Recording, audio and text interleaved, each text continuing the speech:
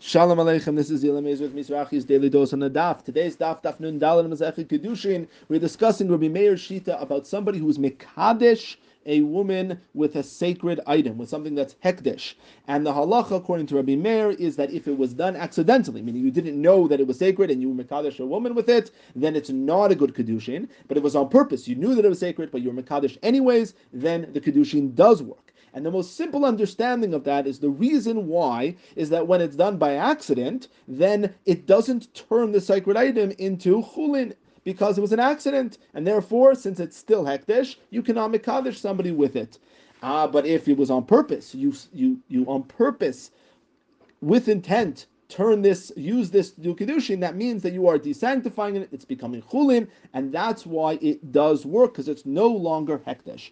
Rav, though, says that's not how we understand Rabbi Meir. Really, Rabbi Meir believes that whether or not it was an accident or on purpose, it still becomes chulin if you use it for hekdesh. So what's our Mishnah talking about? It's talking about a very specific case. When it's talking about the Kohanim's clothes, where if they use it for something that's a little bit chulin, it's okay. Meaning a Kohen is allowed to walk home with his clothes, he's allowed to do a little bit of stuff on his own, he doesn't have to rip off the clothing the minute his service ends, even though those clothing are hekdesh. And the reason why is because of a special deen, which is lefi shalon, it's not Torah l'malachei hasharet, because the Torah wasn't given to the angels, it was given to human beings, and the human being doesn't just rip off their work clothes the moment the work is over, and therefore we have a little bit of leeway.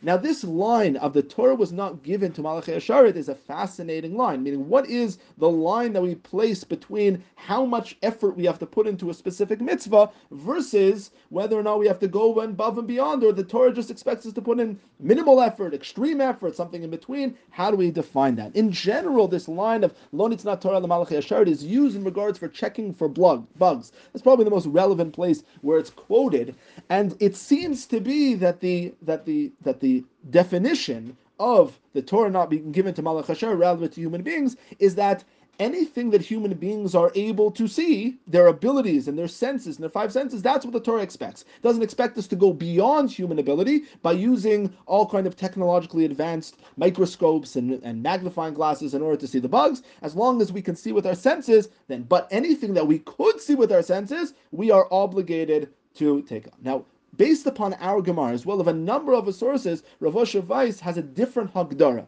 He says it's not about human ability versus what we're not able to do, but rather it's about the expectations of the effort that we need to put into something. Because in our Gemara, technically, a human being is able to take off their clothes the minute the avoda is done. Furthermore, there's a Gemara Masechet Brachos that talks about the fact that you do not need a special covering for erva when saying a bracha, and the reason is because the Torah was not given to Malach Hasharet, even though it's possible for humans to do it, but it's not expected, because sometimes we'd say a bracha wearing a robe or wearing something that doesn't have the exact, the exact coverings, because human beings sometimes wear different clothes and they need to say a bracha. Or another place where the poskim bring up Lo Nitznat Torah L'Malachei Hasharet is how many times you have to check the house for chametz. And there's a machlokis between Chachamim and Rabbi Yehuda, but whether or not you have to check it over and over and over again, because maybe a rat brought in some food, or an animal brought in some food after you've checked it. Rabbeinu David Amsachim says, Lo Nitznat Torah L'Malachei Hasharet. Once you've checked it once, we don't expect you to go over and over again. And the truth is, we are able to, technically. And so therefore, Rav Osher Weiss's Hagdara for Lo Nitznat Torah L'Malachei Hasharet is that the Torah doesn't expects us to follow halacha like a normal human being would.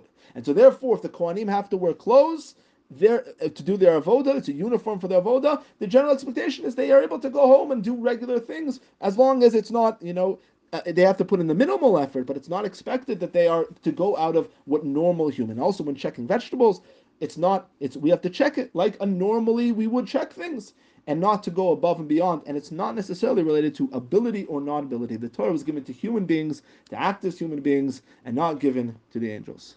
Have a wonderful day.